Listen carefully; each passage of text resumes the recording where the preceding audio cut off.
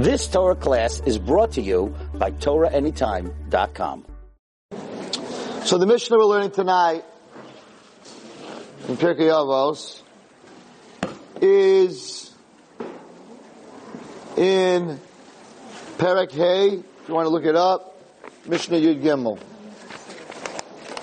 which coincides with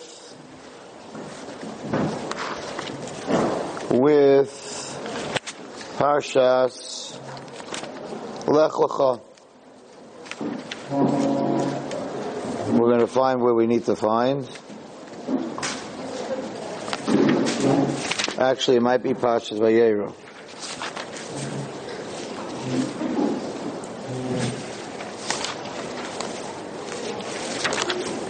Parshas Vayera. Parshas Vayera, the story of Sodom. Oh, here we go. Okay.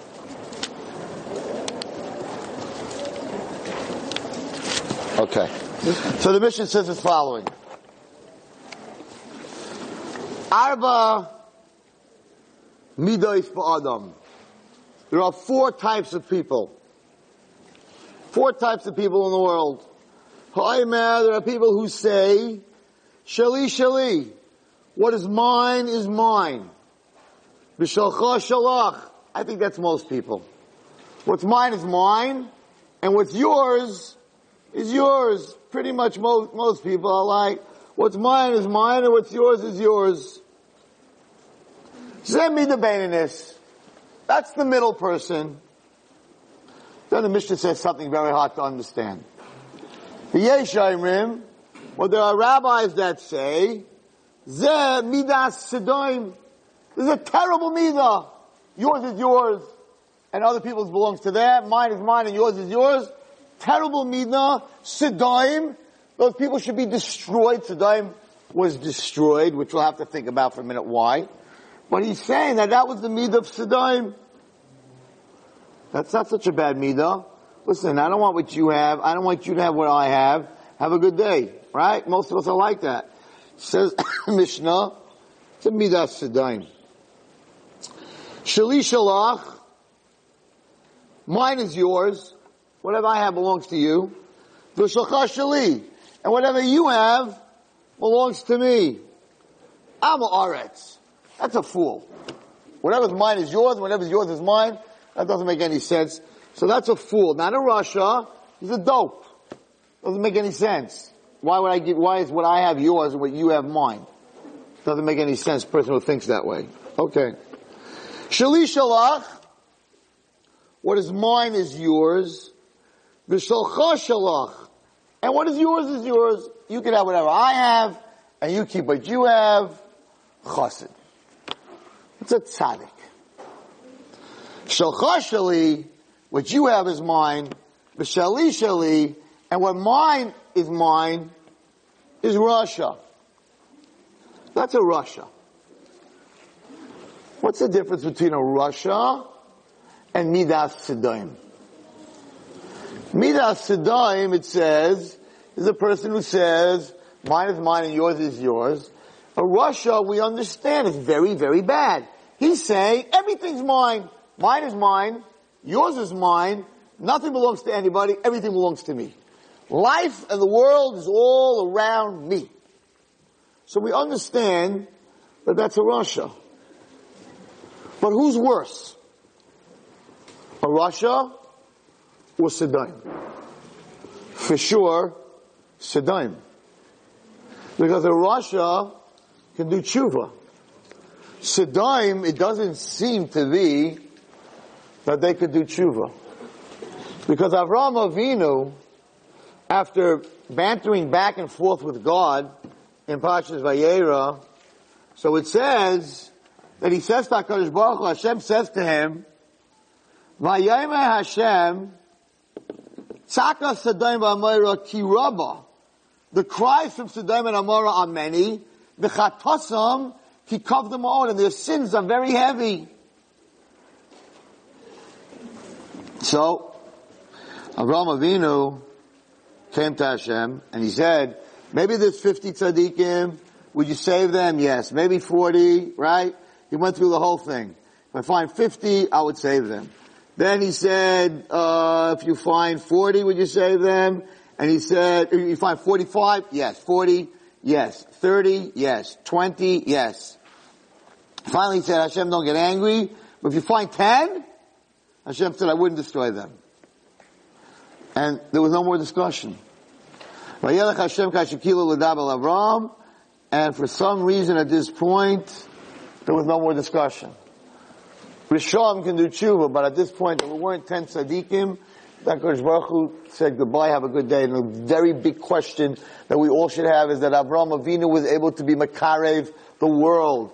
He had an unbelievable power of Kirov. He was even better than me and Eshat Torah and Ornava and all of us and Or Sameach and the Vey and all the places that we're able to be Makarev kids. He was Avraham Avinu. Get on a horse. Go to Sodom. Get up on a stender. And make them do tshuva. He never even tried. He never said, Hashem, let me speak to the people in Sodom and try to change them. Why not? Why not? And it seems to be that according to this Mishnah, that a person who says, mine is mine, and yours is yours, is on that level that even Avraham Avinu can't help them. I would think that the person who says, everything is mine, that's the guy that you have a big problem with. What's going on here? Why is Rabbi Wallerstein teaching us Pashas Vayera when we're in Pashas Devarim?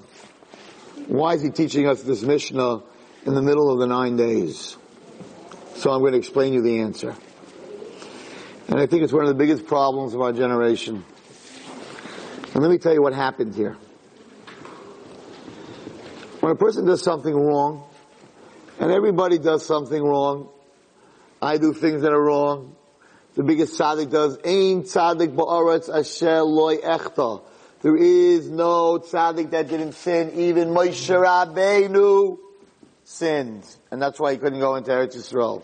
So there's no perfect person that didn't sin, even though there's a Gemara that says that Yishai and a few other people who went into Gan Eden, if it wasn't for the Nachash or other people, if it wasn't for the snake with the Eitz Hadas that we ate from, then they wouldn't have died because they had no sins. But the Ma'aseh of the Gemara also says that there is no person that has no sins. But we're not on that level. We're definitely not Yishai. And we're not Serach Bas Asher. So for sure all of us have sinned. I'm sorry to say that. I'm not accusing you of any sins. But I myself have sinned. And everybody sins. So why didn't Avraham Avinu give these guys a shot? Why didn't he go to Sodom and try to get them to do tshuva? Yonah got punished, got swallowed up by a fish, because he did not believe that Nineveh would do tshuva, or actually he did think they would do tshuva, and then the guy would do tshuva, and then there'd be a problem with. So he was in big trouble for not going and saving the city of Nineveh, that he knew in the Nevi'us that Hashem was going to kill, as it says in Yonah, the children, the family, the parents, the children, and the animals. Exactly what happened in Sodom. So he got punished for not wanting to go down. So why did Avraham Avinu get punished for not wanting to go down? And why did Avraham Avinu asking Hashem, is it 40, is it 50, is it, go down and see if there are 10 tzaddikim? Why are you asking Hashem if there's 10 tzaddikim? What's going on over here? What's going on over here? So the problem is as follows. Sodom had a theory. In Sodom's eyes, what they used to do was as follows. If a poor man came to town collecting money, they would kill him. There was a girl that gave, the Medrash says, a poor man to eat, and they went ahead and they smeared her with honey, and they hung her up on a tree, and thousands of bees came and stung her and killed her. And the Medrash says that on the pasuk that says Hashem heard their cries. Whose cries did Hashem hear when he finally decided to destroy Sodom? He heard Nebuch, this poor girl's cry, when the bees were biting her to death. A terrible death. Why did the Sodomites kill her in such a weird way? Hang her up on a tree, smear her with honey till bees bite her? Because they were so twisted that they had their own religion. And their religion was in the name of God. It was in the name of God. And it made more sense than Avraham Avinu's religion. Why? They said like this. If you're poor, why are you poor? Because God made you poor. So a person who gives charity to a poor person is messing with God. You think you're God? God made them poor, and now you're going to make them rich? You are an apikoros. You are anti-God. You have to die. If a person doesn't have a place to sleep, and you give him a place to sleep, you're meddling in what God wants. So what was their punishment? These creeps. What did they do? Listen to this. If you were tall, and you were collecting tzedakah, they would put you into a little bed, and they would cut your limbs down until you fell into the bed. So they would cut your legs off and you'd bleed to death. If you were short, they would put you in a big bed, and they would pull your bones out to fit the bed, and you would die a terrible death. Why? What are you? Misham, right? They said, no, tzaddikim. The poor man's coming, and he's going against God. Listen to this. They had a whole book of laws. It's amazing. You're coming and collecting tzedakah, and you're a tall guy, which means you're not accepting the position in life that God gave you. God made you poor, and you're not accepting it. You want to get money. So that means you don't accept the way God made you. So that must be that you don't accept the way God made you physically. So if you're not happy, then we're going to put you in a bed, and you're very tall. We're going to help you you want to go against God? We're going to change you. Since you don't accept God anyway, we're going to change you, and we're going to cut your legs off. Or we're going to stretch you out. Because you're not happy with the way that God created you. So if you're not happy, what are we doing wrong if we're changing the way God created you? You yourself want to change. You're collecting money. Sick. Downright sick. Why did they smear her in honey? They said, you're trying to be sweet. You're trying to help poor people. You want to be sweet against God? You have the nerve to go against God? God wants this man to be poor, and you're giving him charity? You want to be sweet? So your punishment, mida keneged mida, mamash Torah, they're Torah. Mida keneged mida, you want to be sweet to go against God. Now we're going to make you sweet. You're going to die being sweet. So we're going to smear you with honey by a bee's nest, and that's how you're going to die. And they were full of themselves, and they had a Torah with judges and mitzvahs based on this total corrupt theory. To the point where Eliezer, the Avot of Avraham Avinu, came down to Sodom. A guy walked over to him, smacked him in the head with a rock. He was gushing blood. He went to the police. He said, oh my gosh, you have to arrest this guy. And they said, no, we're going to arrest you. He said, why are you arresting me? The Medrash says the story. Why are you arresting me? And they said, because you owe him money and you didn't pay him. He said, I owe him money. I never took money from him. They said, yes, but now that he hit you and you're bleeding, so in the old days when a person had high blood pressure, they used to take leeches and put leeches all over you. They would suck out your blood and your blood pressure would go down and would make you healthy. They said, he saved you all the leeches. He made you gushing blood. Now your blood pressure went down. We pay a lot of money for that. So we're taking you to court, and the judge is going to figure out, since you bled so much, how much money you owe this guy. Eliezer saw, they're nuts. They're corrupt. They're crazy. So he comes to court, and the judge says, hey, you owe this guy a lot of money. He made you were gushing blood, and we pay big money for that. Eliezer said, are you serious? And the judge said, yes, $100. You pay him, or we kill you. So it says in the Medrash, Eliezer picked up a rock, and he fired it at the judge, and the judge was gushing blood.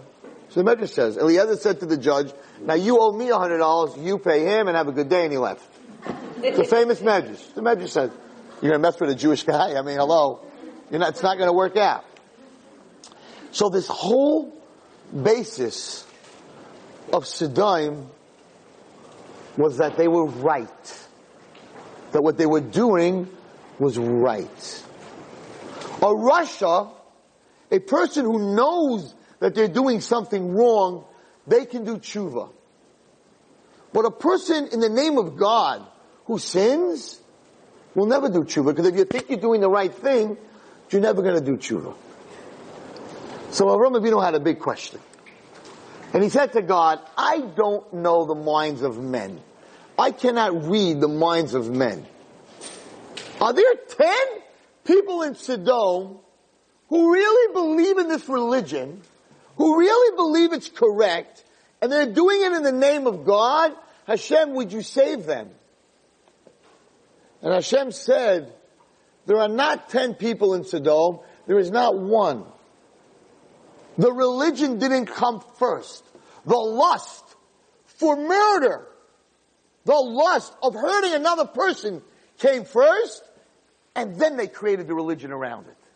So they're a bunch of fakers. It's not they have this religion, and that's why they do. No. They wanted to hurt somebody, but they had to make it right in their head. So they created the religion afterwards. There was no way that Avraham Avinu could know this. Only Yodei HaMachshavos, only HaKadosh Baruch Hu, who knows the thoughts of people, could know this. So HaKadosh Baruch Hu said, what came first? Came first their lust of murder. Came first their stinginess, that they don't want to give any money. Now they have to make it right, so they created a religion around it. So Avraham Avinu, when he heard that, turned around and walked away and said, there's nothing to do here. There's no one to help here. Says the Mishnah in Pirkei Avot, a person who says, mine is mine, and yours is yours, he's not just saying that. He is saying, listen, Hashem gave me what I had. You don't have any money? Yours is yours. You're poor? Too bad. I'm not here to help you. I'm not going to go against God. So whatever you have, that's all you're ever going to have, because that's what Hashem gave you. I'm not going to help you. Says the Mishnah, that's exactly what Sodom said. Sodom said, mine is mine and yours, and if you're poor, we're not helping you. And it says also in the Medrash that they had no doctors. If someone's sick, they let him die. Because if Hashem made you sick, why should we help? That means Hashem wants you to die. Why should we help you? So they were extremely corrupt, but because they were very bad, mean, vicious people. Amazing. So we live in a democratic world. Sounded really great. Democracy. Freedom of everything. Freedom of religion. Freedom of the press. Sounds fantastic. The Yetzer Hara understood that he's going to use this freedom to corrupt, so that you can do whatever you want, because every person has a right to express themselves in any way they want, and every person has a right to live the lifestyle whatever they want. And you could cause a lot of pain to other people, and in a democracy, it's upon the person who got hurt, the victim, to prove that the other person is guilty. It's not upon the person who hurt the other person to prove that they're innocent. I'm involved in a very big court case right now about a child that went through very hard abuse. And the victim becomes victimized because if the lawyer for the defendant can put any doubt in the minds of the jury, he says himself, I do not have to prove the accused, my customer, that he didn't do it. I don't have to prove that. The prosecutor has to prove 100% beyond any doubt that the person did it. I don't have to prove anything. It's upon the prosecutor to prove that the person hurt the other person. So the defendant, the person who got hurt, has no rights. It's a democracy. And there is so much going on. And so many of us, and this is the biggest problem, so many of us believe in what we're doing wrong, that it's right. You know, there's a famous saying, the road to hell is paved with good intentions. I did it in the name of God. I have heard the most corrupt, twisted theories from girls and people why they're doing what they're doing, and in the end it always ends up that it's L'Shem Hashem. I don't even want to repeat the stories because they're crazy stories. The most biggest Averis, there was a woman who committed adultery. She was married, she committed adultery. And they asked me to speak to her. And she told me that even though she committed adultery, it must be it's what Hashem wanted. And I said, how could you say that? The Torah says you're not allowed to commit adultery. She said, well, if Hashem didn't want it, then the guy that I slept with wouldn't have lived 2 houses away from me. If Hashem put him 2 houses away from me, that means that really, Min HaShemayim, he was really my zivug, and I really married the wrong one. So I went back to my real zivug, and I'm sitting there, I'm like, are you serious, or you just like, you're on drugs? Did you like smoke before you walked into my house? Like, Hashem put him 2 houses away from you because he's your real zivug? Come on. Well, she said to me, well, if he wasn't my real zivug, why did Hashem put him in New Jersey? And then I would have never met him. So she's walking around doing this Aveira, Chayiv Misa, and in her head, she's Mekayim, her real zivug. That's the power of the Yetzer Hara. He twists our minds to actually believe that the things that we're doing are correct. But Hashem is Yodea L'Vavos. And He knows which came first. Did you really want to do the Aveira and then you made the excuse? And that's always the story. I mean, I told you a very famous story that happened with me. So for some reason people think that I'm really good at talking to atheists.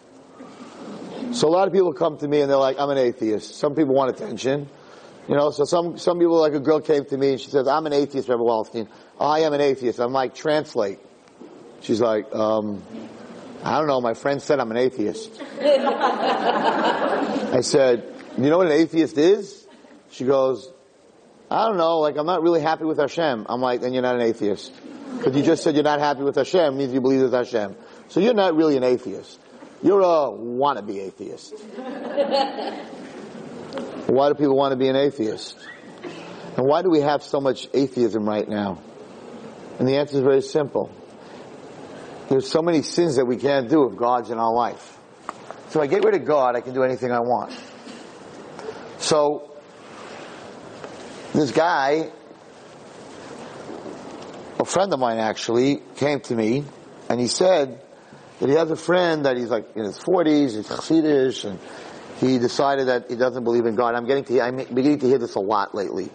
A lot of people are atheists. I mean, I told you the story last week of a frum girl who came to me and said, I don't want religion. She wasn't an atheist, Baruch Hashem. Now she's doing much better because we spoke about the whole car system and the whole lighting the candle, whatever it was.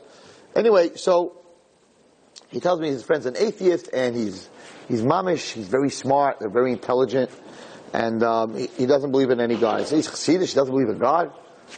He says, no. He tells all of us that he's an what do they call them? The Unmaranos. It's a new group called the Unmaranos. Maranos were Spanish Jews who outside looked like Goyim and behind doors were acting like Jews. The Unmaranos, they look like Jews on the outside and behind doors they act like Goyim. Serious, it's a whole group.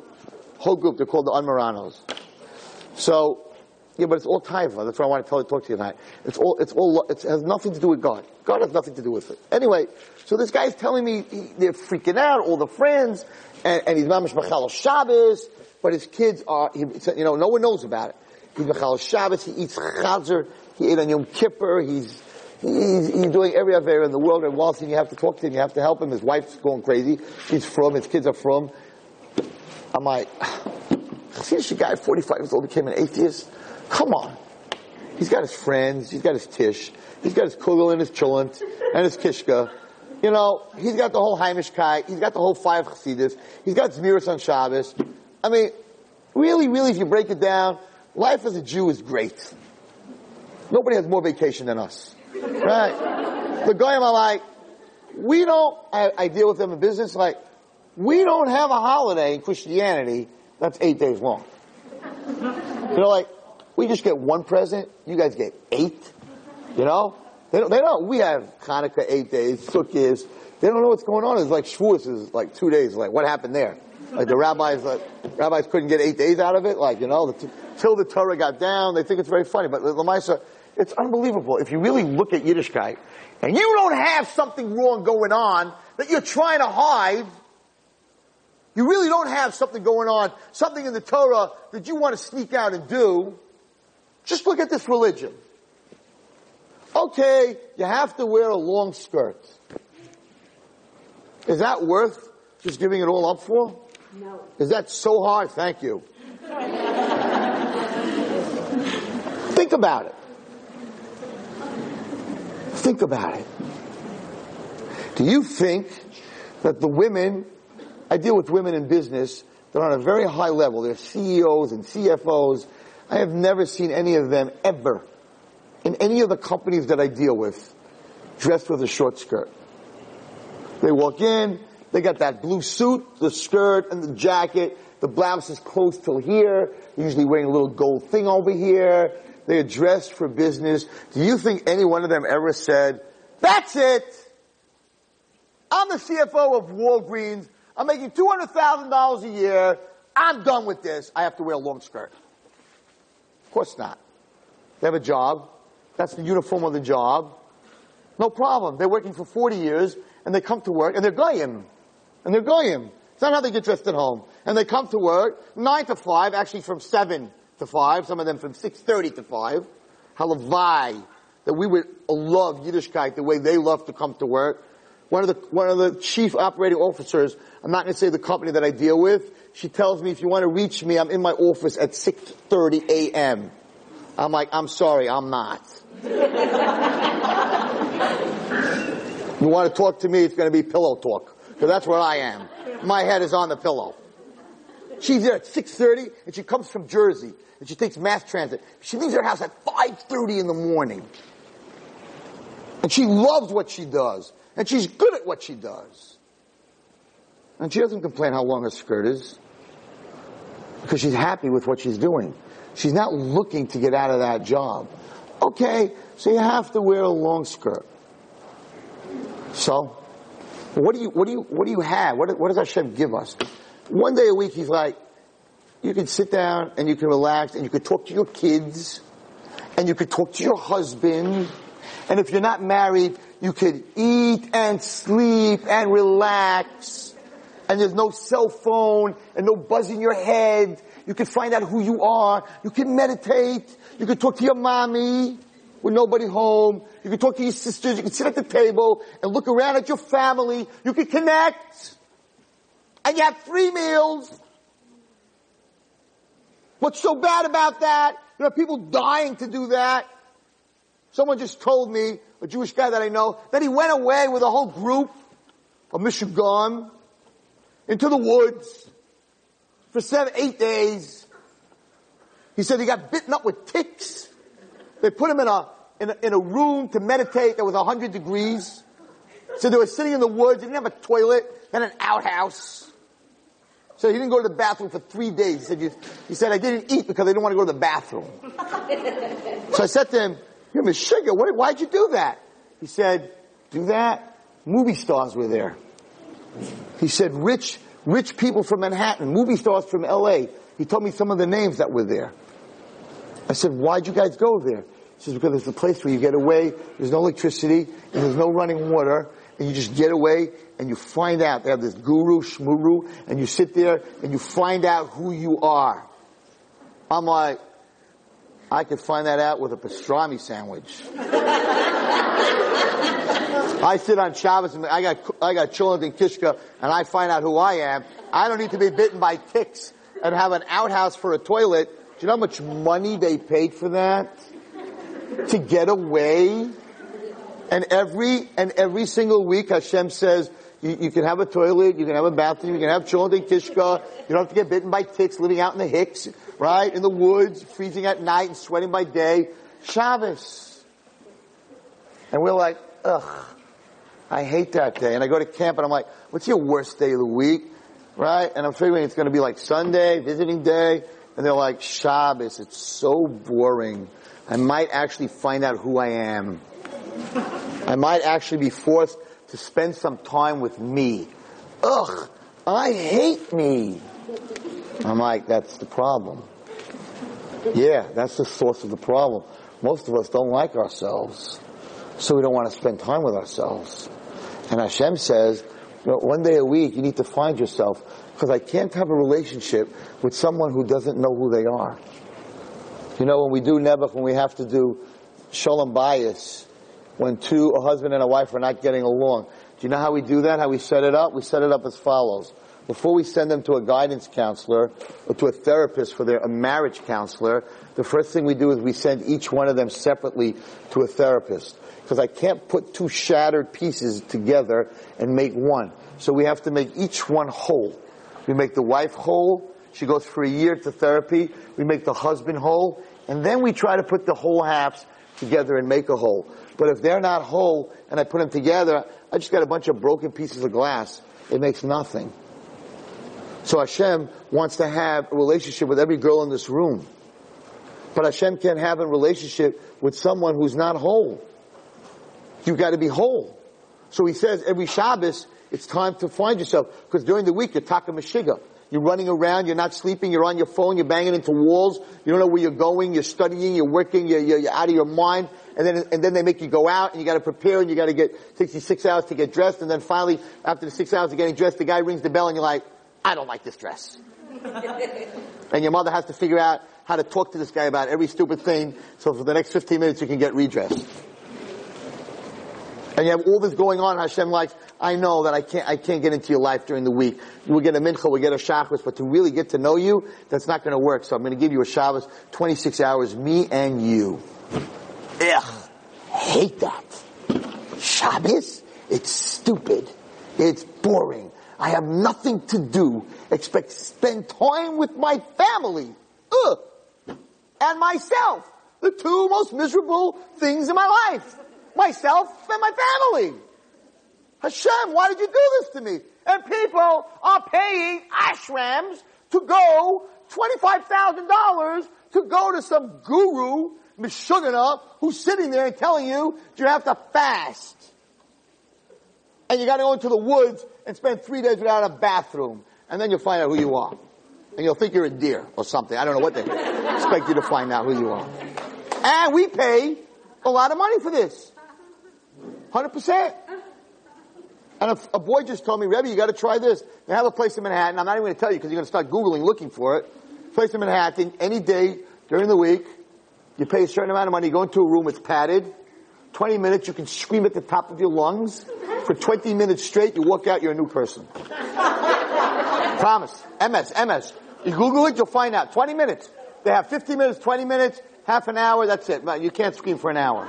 You imagine? You're having a tough, and it was like, Rabbi, this is amazing. Right? This is amazing. I gotta find out that place. Imagine. We're human beings. Imagine the malachim looking into that room. You walk in, right? Okay, here's $100 for those 50 minutes. We're out of it. A scream room. Ornava, Avivit. We have our budget settled. We're gonna make a scream room in the middle of Brooklyn. We'll have lines. I'm serious. It's a brilliant idea. Walk in, scream at the top of your lungs, and they say the people walk out and they're like, oh, thank you. They walk out and they're like, I'm good. I'm really good. I'll see you next week. They're booked. So Shabbos, Hashem says 26 hours. And then what do we have? Let's see. Then when we eat, we make a bracha. We don't just stick it in our mouth and we spend 2 seconds. And we wash our hands a lot. We go out of the bathroom, we wash our hands. What a crazy idea, right? Kids tell me, I don't have to wash my hands. What kind of mitzvah is that? Meanwhile, you go to any restaurant, You walk into the bathroom, it says all employees must wash their hands. Any food place in the world, it says all employees must wash their hands. Nobody ever came up to me and said, what a stupid thing! Because you don't want the employee touching your food if he didn't wash his hands. So the Tilas Yadayim, the person has to wash his hands. When he comes out of the bathroom, the person has to wash his hands before. Now, I'm not telling you it's for cleanliness, because then you're going to tell me, well, then why can't I use one of those wipes or whatever it is? But HaKadosh Baruch Hu created a beautiful Torah, and everything has a reason. But when it's for everyone else, when it's not Torah, it's brilliant. When it becomes Torah, it's not brilliant. So you break down what He wants from us, and you break down even praying, right? 15 minutes mincha praying. It's healthy. You don't need a scream room. You spend 15 minutes, and you can cry, and you can open a siddur, and you can talk to Hashem, and you can let your emotions out. You don't need a scream room. Hashem says you can scream at me anytime you want. Whatever you want. You can cry to me, you can scream at me, you can laugh with me. Yiddishkeit is beautiful. What is bad about Yiddishkeit? You're not allowed to hit your wife. You're not allowed to talk nasty to your parents. You're not even allowed to say a bad word, lashon hara, about anyone else. Imagine living amongst a religion where all the Jews in that religion, nobody in your religion, in your surroundings, would ever talk bad about you. We're not allowed to embarrass somebody. Isn't that amazing? But if you read it in a book, you'd say, wow, the Mormon religion is so beautiful. You're not allowed to embarrass anybody. And never let us say anything bad. The Mormons are amazing. The Mormons don't have that mitzvah. We do. And the whole thing of Taras HaMishpacha. Taras HaMishpacha. I deal with non-Jews, and they had this book that was written about a woman that was going to the mikvah in California. And it was a bestseller. She got murdered, or something happened. And it's fiction, but it's a book that's written. So everybody who got this book, it was a New York Times bestseller, they asked their Jewish friend, what's a mikvah? Pool of water, what's a mikvah, right? So I took out these people, whatever, and they were not Jewish women, they were buyers and business women, and they asked me, what is this mikvah thing? This holy pool of water? And why do you need it? So I told them the basis of Taras HaMishpacha. And every one of these goyim that was sitting around the table were in awe. They said, that's how you treat your wives? Do you mean that once a month they're like newlyweds? They're like queens? They were like, what a fantastic idea. I'm like, God had 612 other ones. To them, it's amazing. You're not just a piece of meat. You're not just an animal. There's a kedusha. There's an actual kedusha in something that's very physical. They're amazing Yiddishkeit. And we're trying to get out the back door. We hate everything. Why do I need to be religious? And you just can't eat anything. There are certain things that you can eat, and there are certain things that you can't eat. What do you need? You need a cheeseburger? You need a cheeseburger? You think you need a cheeseburger? You can have cheese and you can have a burger. The only reason why you want a cheeseburger is because they have a cheeseburger. It probably doesn't even taste good. And don't ever raise your hand and say, I'm about you, but it does taste good. No one needs to know what it is or what it isn't. We don't have enough restaurants. We don't have enough food. It's hard to be a Jew. You need a place to eat. There's no place to eat. It's an unbelievable religion. So if you're trying to get out of it, there's something going on. So I said, bring him to me. I want to talk to this atheist. So he comes up to my office, and he sits down, and I'm looking at this guy. And I know he's Machal Shabbos. I know that he's eating treif. And he says, so I heard about you, Rabbi. So what are you going to tell me? All the stuff about Hashem and who created the world and all that. You're going to give me the whole story? I heard some of your speeches. I'm like, not you. You're not an atheist. Well, I'm an atheist. I belong to a group. I'm like, no, you're not an atheist. He goes, what do you mean I'm not an atheist? I'm like, you're having an affair. He said, what? I'm like, you're having an affair with a non-Jewish girl. He looks at me, he turns white. He's like, who told you? Nobody knows except my best friend. And my best friend swore he would never tell anybody. I'm like, your best friend didn't tell me. He says, you're Makubal? I'm like, that's right. and you got that affair line right above your left eyebrow. There's a little line. That's when you have an affair. You get that line on your forehead, and you got that line, and it's blinking at me. I'm kidding. There's no such line. Hello? All of a sudden, everyone's going like this. Hey, Rabbi, how's the share going? Huh? I'm kidding. But I said to him, I'm not a Makobel. I said, listen to me. You're a 45-year-old Chassidish guy. You have a beautiful wife and beautiful kids. You're in yeshiva. You got your children, Jacobi. You got a good business. You got a good life. Come on, you don't just wake up in the morning and say there's no God. Nah. What's the gain? What are you gaining? Let's look at the paper. What are you giving up and what are you gaining? What are you gaining? What, you're going to walk into a place? What are you looking for? I said, there's no Shaila. You had to get rid of God. So the Avera came first, and then you got rid of God. Not you got rid of God, and then you had an affair. I'm like, you're not fooling anybody, and you're not an atheist, and until you get rid of the shiksa, you're not gonna believe in Hashem. But it has nothing to do with Hashem. It has to do with exactly what happened in Sodom. We don't want to help anybody. We want to be murderers. So we're going to make a religion that's going to make it okay. And I think that in the 9 days, there's a lot of sinas chinam. I spoke about it last night. In the name of God. Especially in shidduchim. Well, I have to tell them about this girl, I have to tell them about this, and I have to tell them about that, because, I don't want them, chas v'shalom, to fall in with the wrong, and it's most of the time, if you go deep inside yourself, it's not because you want to be good, it's because you're jealous. Because you don't want that person to have something that you're not having. And that's the basis of Lashon Hara, and that's the basis of Kinah. And it's very hard to know which comes first. And the only way to know which comes first, if you spend some time, it's so important, because the people that I'm talking to, I think the greatest problem with all of us, including me, is that we don't know who we are. We really don't know who we are. There is an amazing video. I really should show it here. It's an amazing video where there's an artist, and this is what he does. It's amazing. Avivi can find it for you if you want to see it. It's an amazing video. There's an artist, and he has a woman sitting, and then he brings another person in who, he doesn't see the woman. He doesn't see her. She's behind but the person that he brings in is looking at that woman. And he asks the person what the woman looks like. And he draws her from what the person looks like. And then so in other words, she's sitting over there, the artist is here, he doesn't see her, he asks her, okay, what does her nose look like? Tell me her cheeks, tell me her forehead, tell me the color of the hair. And from what she tells him, he draws. She leaves. She doesn't hear her. She leaves.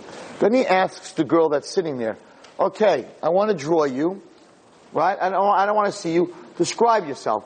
And then she describes herself. Her nose, her this, her that, her demeanor, and everything else.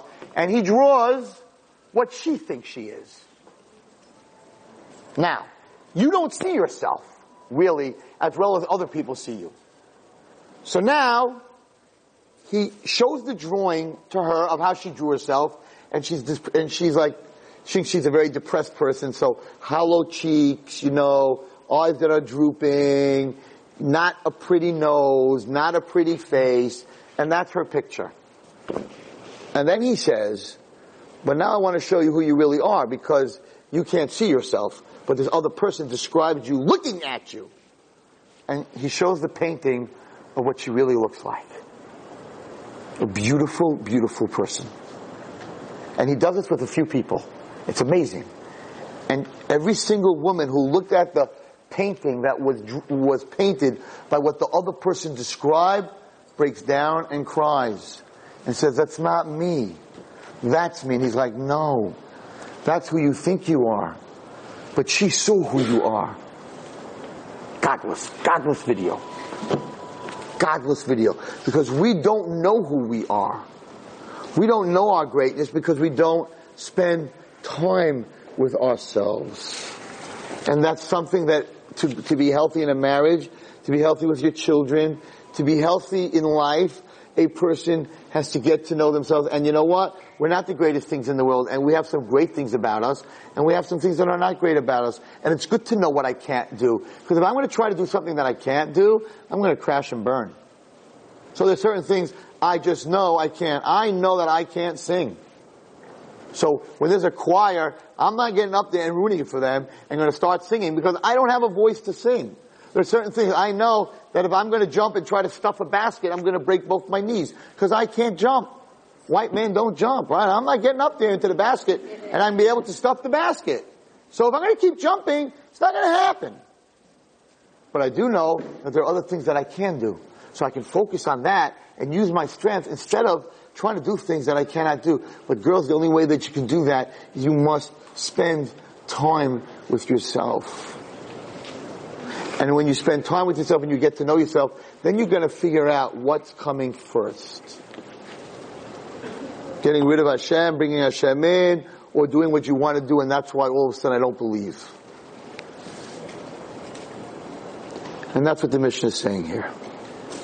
The Mishnah is saying that a person who says, mine is mine and yours is yours, and nothing can be changed, and the way I am is who I am, and I can't change, and the way you are is who you are, and you can't change, that's Sodom.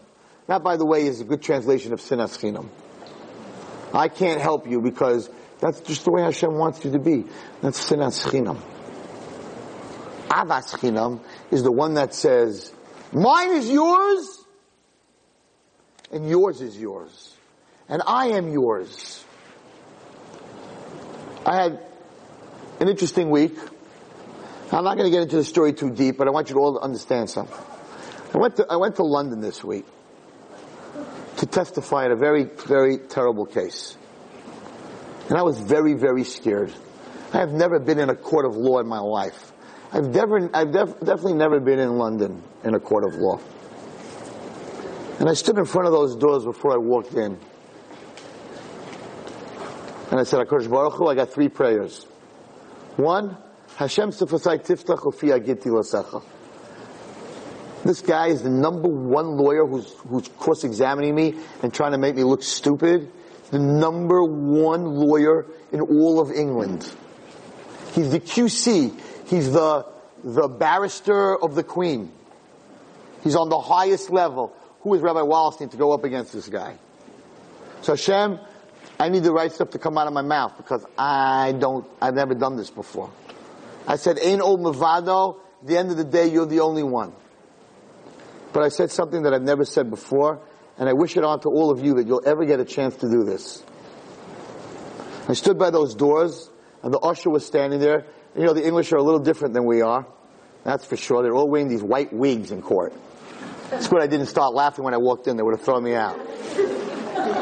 I took one look at them and I know there's English people watching me on Torah anytime. It has nothing to do with you guys, but this is what I was thinking. I took one look at these guys in the wigs, right? They're in the white wigs, and I'm thinking, yeah, that's why July 4th we sent them back to England. You can't fight in a wig, man. I mean, come on, that's not going to happen, right? So anyway, I tried to loosen up, but I was very, very nervous. And I said the following. And I'm not telling you this to be a show-off, but I want you to all to one day have a chance to say the same thing. I said, Hineni muchanam zuman. Umekayim mitzvah aseh. I am prepared to do the mitzvah aseh. Shel v'ahavta l'recha kamocha. I am walking into this courtroom. This girl is not my daughter. This girl is not my niece. I'm walking in for somebody else's daughter. And I'm going to be Mekayim the mitzvah. V'ahavta l'recha kamocha. Because if this was my daughter, I'd be walking into this court. What a feeling!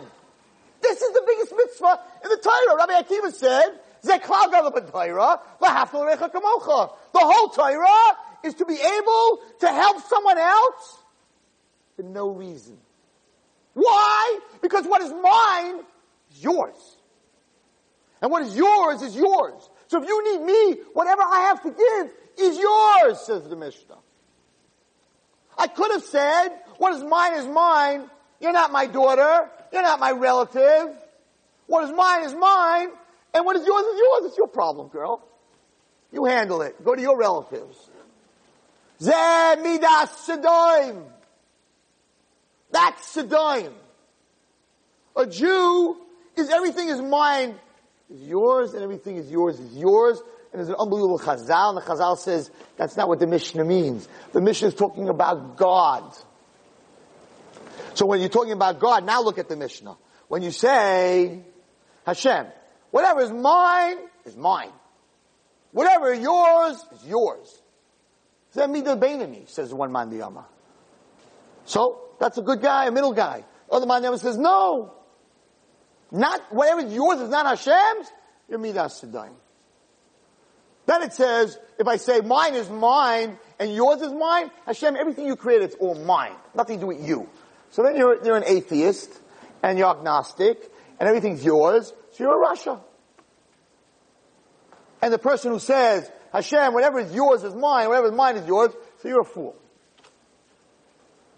Everybody in this room has a chance to say that pasuk.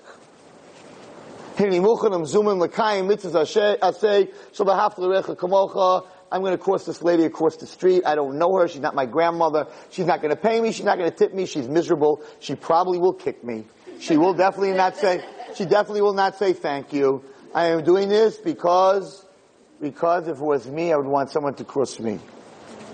They just asked me information about another girl. Instead of giving her bad information, even though I know something bad about her, I wouldn't want her to give bad information about me. I don't want someone to do that to me. I'm not going to do that to her. I'm a kind of the biggest mitzvahs that Klal Gadol B'Torah. Wow. You know what that's called? It's called ahavas chinam. It's called loving someone for no reason. And that's the only thing that's going to bring Mashiach. Because sinas chinam, the hating of God, the hating of somebody for no reason is what destroyed the Beis HaMikdash, and we're sitting here today, and we're miserable. Everything that can go wrong is going wrong. For a woman to come to me last week and tell me 10 days ago to bring me her daughter who's a little blondie, 3 years old with big brown eyes, and she's sitting there and she's saying, well, Walter, I need divrei chizuk. I just found out that my daughter has leukemia. And she has to have a bone marrow transplant. This poor little kid is looking up at me. And I'm like, this kid didn't smoke. She didn't eat the wrong food. She didn't eat too much red meat. She's not living next to a nuclear plant. So what's our excuse that she has cancer at 3? What? And the answer is, it's sinas chinam. It's my fault that she's sitting there with cancer. What is cancer? Cancer is a cell that doesn't get along. The Rambam says, the Zohar says, if you want to understand the disease, if you broke your arm, then you did something wrong with your arm. If you have a blister in your mouth, a canker sore, means you said Lashon Hara. If you have a stomach virus, you ate something without making a bracha. So if there's cancer in the world, that means that all the cells in Klal Yisrael are not getting along with each other. Look at the disease. And how do you cure that disease? By killing the cancer cell, but at the same time killing the tzaddikim. You got to kill the healthy cells together with the not healthy cells. And this little girl, she's the healthy cell. She's the little tzaddikista. She's the healthy cell that never did an avera. She's not even 12 years old. She can't do an avera. But just like in the disease, can't just kill the cancer cell. All the stuff around it has to go. So all our tzaddikim have to die also. So the whole disease is based on sinas chinam, on not getting along. So what's the chemotherapy? What's the chemotherapy for sinas chinam? What's going to knock it out of the system? Avas chinam. That's the chemotherapy. That's the medicine. Just loving another Jew, helping another Jew, saying "V'ahavta l'reacha kamocha" for absolutely no reason at all. And if enough of us, until Tisha B'Av, take on upon ourselves and tell HaKadosh Baruch Hu that for the rest of the year, I am going to work on Avas Chinam. I'm going to help people that I don't know. Sometimes I don't even like them. I am going to do Avas Chinam. And all of us do this. It's going to be a shot of chemo for the Jewish nation's neshama that we're going to become healthy. And that's what the 9 days are all about. The 9 days are about avas chinam. Not about listening to a bunch of guys going, right, and all that music that has no music. It's not what it's about at all. Or having pizza and dairy and chocolate milk and coffee and I can't have a steak, or have 20 siyums so that I could have a steak. Because God forbid we should go 9 days without a piece of meat between our teeth. Or without music. So we gotta have music that sounds like music that you can't even tell is not music, and then you find out it's 4 guys making crazy different noises. And they're selling records. And that's the Avelis, and I hate to say it, that the Sinas Chinam that destroyed the Beit HaMikdash 2,000 years ago, it's still here. And everybody in this room, you're right, you're just one dose of chemo. Well, we don't know which one of those doses is going to kill the cancer. And we're going to become healthy. And we're going to become healthy, and then HaKadosh Baruch Hu is going to bring Mashiach, and he's going to build this Beis HaMikdash. Every brick on this Beis HaMikdash is going to be built out of Avas Chinam, of helping Jews for absolutely no reason. And in the end, the funny part is that the more you help people for no reason, in the end, the healthier you become. Because if you help other people, then you feel good about it, and you feel good about yourself, it gives you the strength and the potential to grow and get rid of all the guk and stuff that you went through in your life. Trust me. The more you help other people, the more you clean out the guk in you of the stuff that you went through. The greatest medicine for depression is to help other people.